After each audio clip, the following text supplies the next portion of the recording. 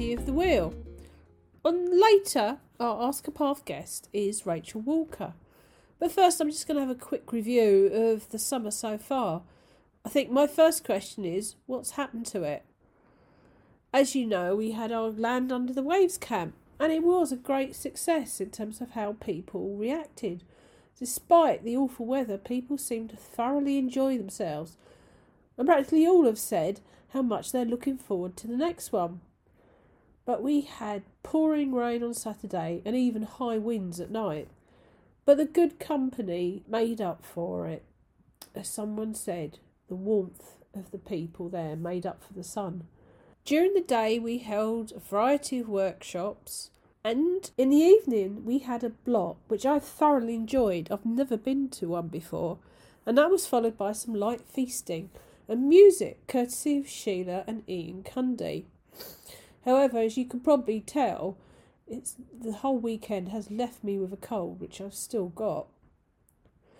This weekend just gone, I went to Wales with a friend for the first Obod Bardic Gorsedd, and it was a really enjoyable time meeting other bards all doing the course. And we had to come up with a contribution to a ritual. And it's not often I get to be with other druids in any great number, so it was a great experience. And we really enjoyed listening to Christopher Hughes talking to us about Ceridwen and the Arwen. In the evening we listened to a nice Stedford of people's poetry and song. I've got no camps now in September, and that's when I go to the Mercian gathering, and I'm really hoping that we'll get some good weather for that. Even the little seed group that I belong to, we should have had our Lunacy ritual in the woods on Saturday, and unfortunately we were completely washed out, so we ended up having a watch party for the Obod official ritual. That was lovely, and we stayed dry. And this week, on our Ask a Path segment, our guest is Rachel Walker, who is a writer, belly dancer, and a creatrix of the Wolf Woman Rising Wisdom School and Under the Dancing Tree Dance School. Welcome, Rachel. Thank you so much. It's wonderful to be here. First question is, can you tell us a bit about your particular pagan path? Of course. So I always find these things very hard to put into words because it's something that's so internal. Obviously, it manifests in an external way in the way that you create ritual and the way that you connect to particular deities. But my roots are really kind of in my homeland and in my ancestry. So I'm Welsh. I live in Wales, and my ancestors go back to Wales, like since the beginning of time. I think even before this land was occupied, somehow they were here, so there's kind of this druid, in my bones and in my blood, that goes way back. And I have a long line of bards as well going through my mother's side. So for me, kind of my roots and my depths are deep in the Welsh landscape. And the Welsh landscape's always inspired in me a deep connection and a love for nature. So nature is where I find the divine. So God, goddess, whatever you want to call her or him, I find the divine there, and that's where I connect as well. So whether I'm dancing, singing, writing, it's in union and communion and in remembrance and in celebration of nature, the waterfalls and the sea and the trees. I mean, I'm pretty convinced that at some point I must have been a tree nymph. That's the only way of explaining everything that everything that I am and that I do.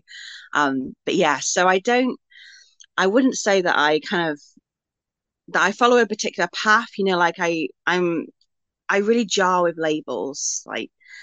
And, when someone said, "Are you this?" And I go, "Yes, I'm that, but I'm so much more as well." I can't fit into any particular space. And I think that labels actually can create a box sometimes. Yes, they can create belonging, a sense of belonging, a sense of identity, but also they can be confining. So yeah, my pagan path, well, I am devoted to Athena Minerva, so she is my principal goddess, but at the same time I work with so many, probably the divine feminine in particular, but I was also raised a Christian, and I adore Christ, like his message of love is so powerful. Like we need his love. So I'm kind of very open to most things. I think whatever resonates for you at the time and whoever supports you at the time, whatever path, whatever way, whatever person, I think you just need to honor that and be in integrity. So bit of a long answer, but yeah. No, not at all. It's great. Thank you. Now, you've created Wolf Woman Rising. Could you Mm, explain what that is about, please? yeah. So Wolfram Rising is my wisdom school. So it's a platform really for all of the work that I do, whether that be through my writing. So I'm an author of books, and also through my teachings and my courses as well.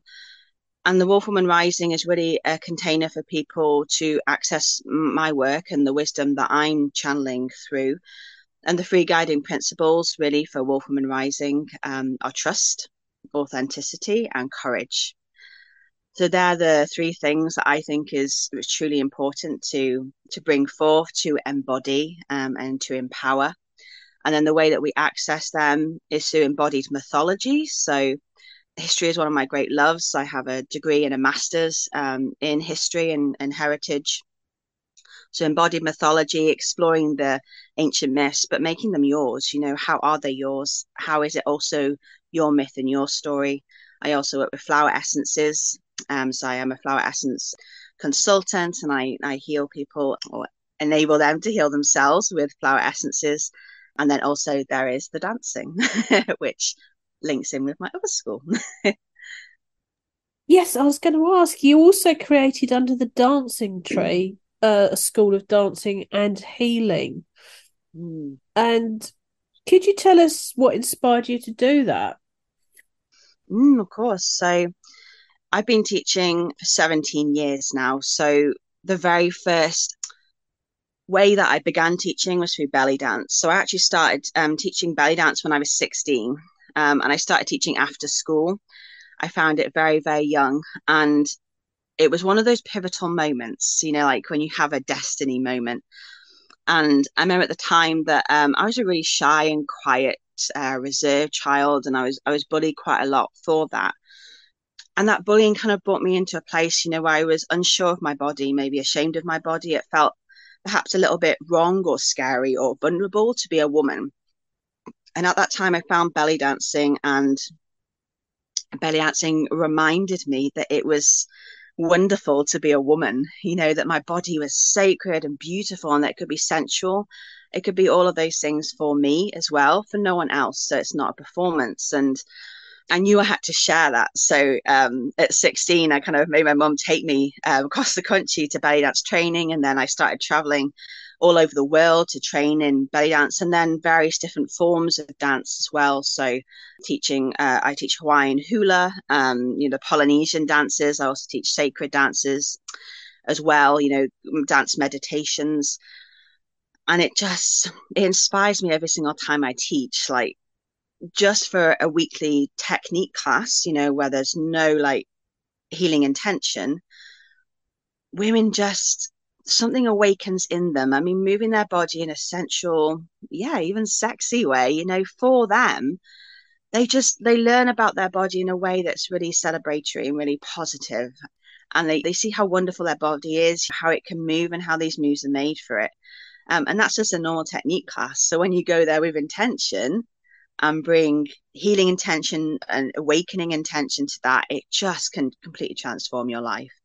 And I love that we were discussing before about how it really celebrates curvy women and how curvy women just look amazing doing it. And it is really, although men do dance, of course, men dance in the Polynesian dance and the Middle East, and everybody dances there as a celebration of life. But I think the female form is particularly celebrated by the dance forms, and that's truly important, that it's not objectified, it's also not hidden or shamed or has conditions upon it, but it's able to be free and to be all that it is.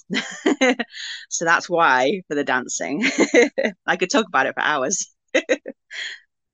I think you've already touched on it in that answer, but I suppose it's a case of asking you to go a bit deeper in it because I think dance, particularly probably belly dancing or that sort of dancing, is a good way to connect to our bodies.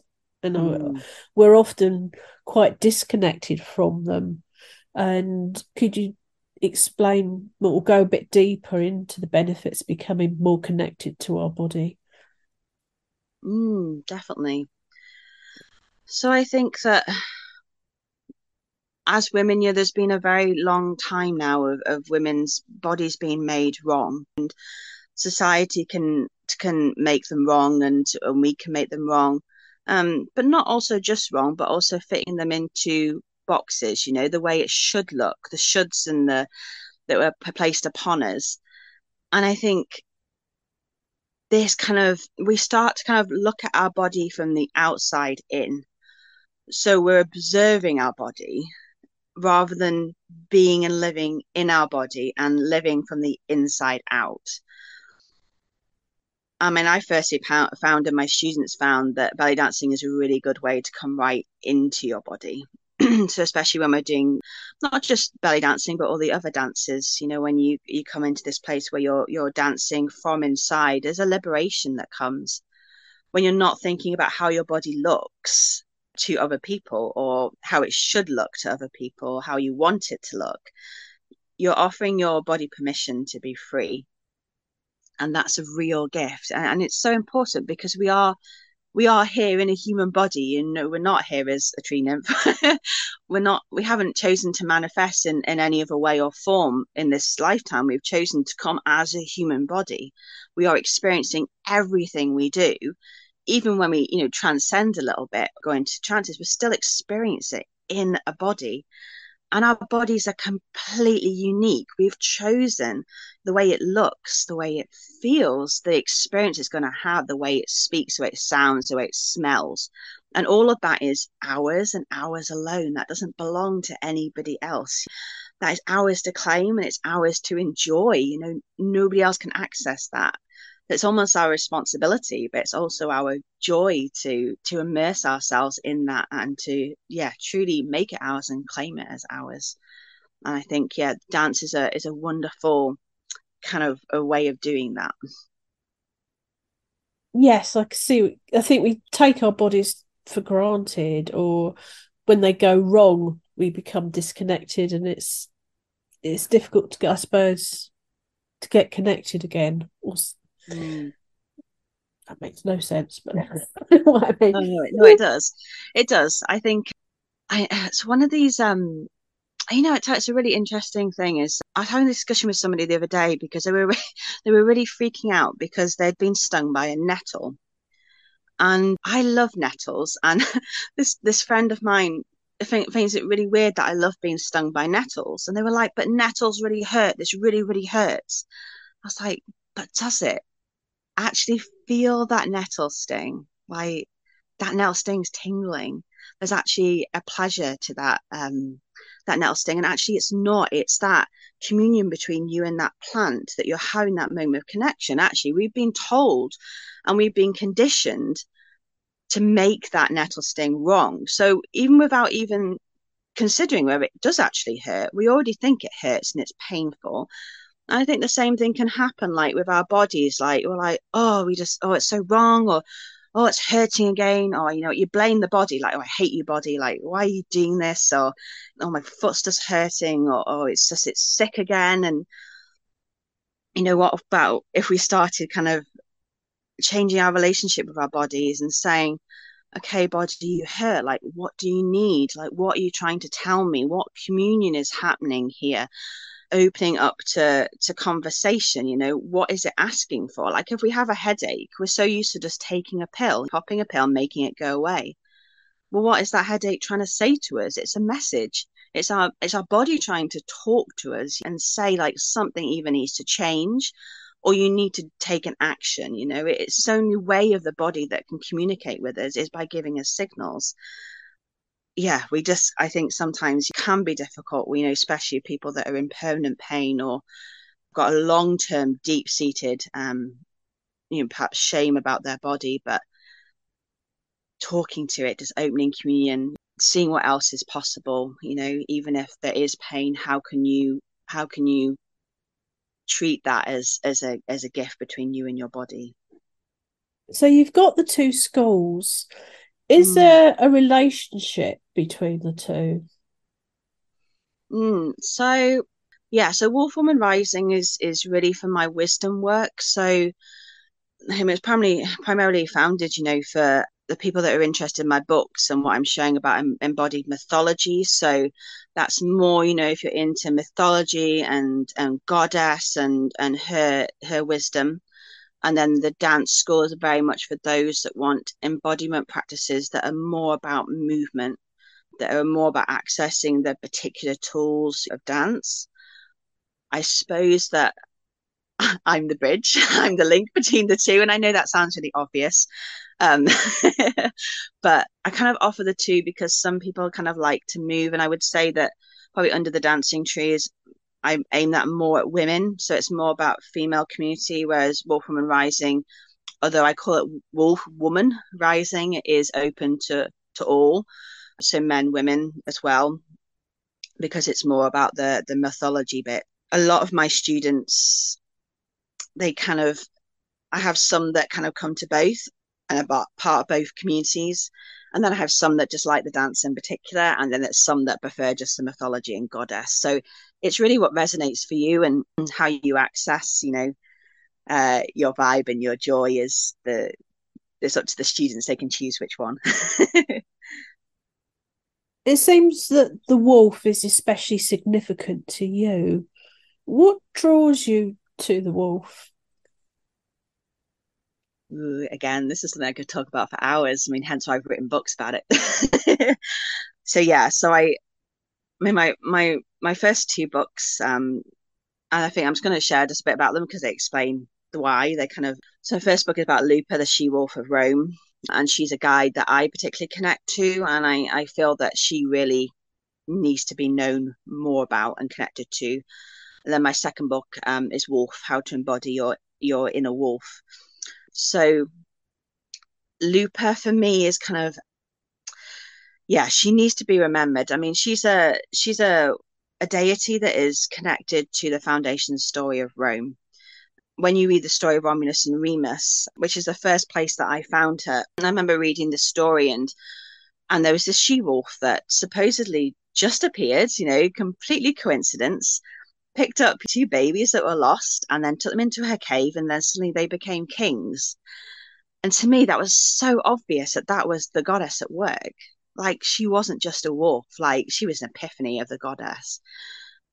And then when I start to learn more about her story, about the she wolf, and for me, she really resonated so deeply. Oh, it's a beautiful bird just at my window. Sorry, I just got distracted. Yeah, so she took these two children into her cave, at a time when they were feeling vulnerable, they were feeling scared, they were babies that were people were trying to murder. And she took them into the cave and they had this transformation, this experience, this initiation with her.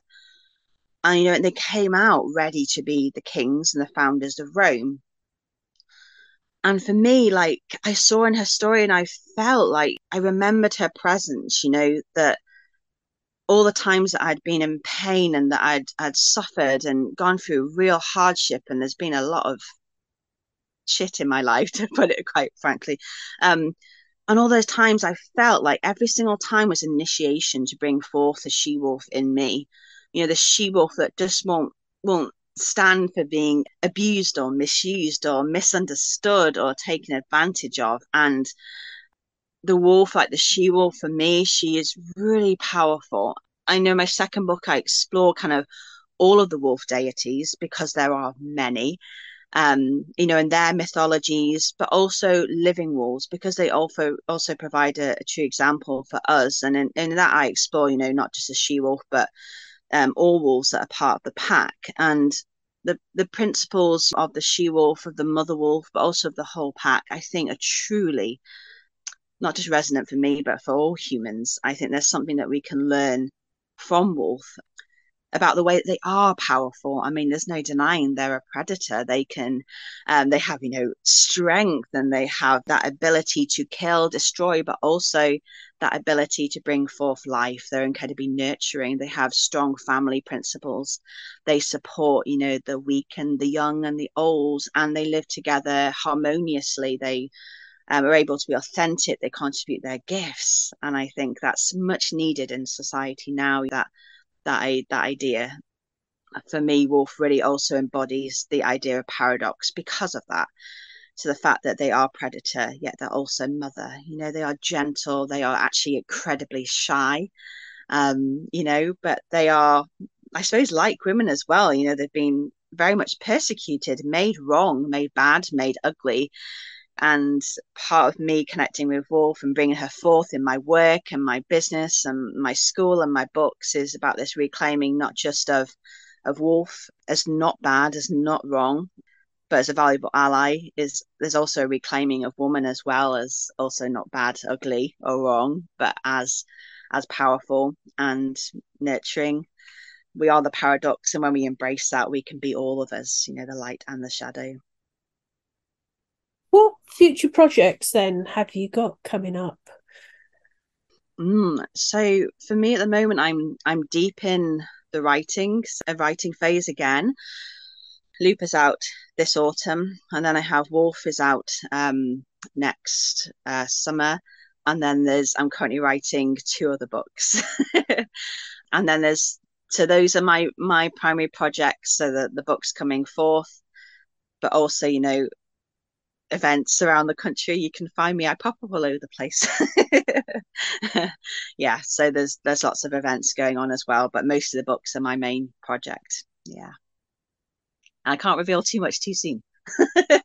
Oh, it's a shame. Not the next ones anyway. Okay. My final question is, can you recommend a book or books to our listeners? Maybe ones that are particularly significant to you on your path. Well, I like to recommend my own books. But yeah, because I probably can't recommend my own books, but I think they're pretty awesome. Let's think, books that have made a difference to me. You know what? I think that, I mean, I love books. I'm absolutely obsessed with books, and I read so many books that, I'm literally surrounded. I mean, if you could see my bedroom now, like I'm absolutely like there's piles of books. I can't move anywhere. But when people ask me this, I've been asked this a few times actually, about like which books are most powerful. I actually think, what for me has been more pivotal. Did I just make up that word? More important. And this is probably turning your question on its head, but my students have actually, and the words that they've shared with me have always been more powerful and insightful than any book that I've ever read. And I say this because, like, when my students share, whether it's after a workshop or whether it's in our community group, they're sharing from a place that's so vulnerable and so open, so authentic, and so full of integrity and bravery, like the courage when a woman can come forth and share what is making her burn, what's making her hurt or what's making her joyful. I think that you can't, even that, I don't think you can put it into a book, or you could put it into like written words. And I think there's something about, like I said, I love books, but I think there's something about the spoken word in community and in sisterhood that has that extra level, that when you're supported, you're seen and you're heard. So I couldn't name any one book, I think, that's had a huge impact on me, apart from like I'm really into like raunchy Regency things. Like a sexy Regency book. Maybe that inspires me. But yeah, so I think rather than any book having inspired me, it's my students again and again and again. Like they inspire me more than anything I've ever read. Thank you. It's been so interesting. I think just to hear about the range of healing modalities that you do deal with in helping people come into terms with themselves and their bodies. Mm. And I look forward to seeing the books, the ones you can tell me about, the ones you can't, in the near future. Oh, thank you so much. Yeah. And thank you so much for having me here as well. I really appreciate your presence and your questions and your wonderful podcast.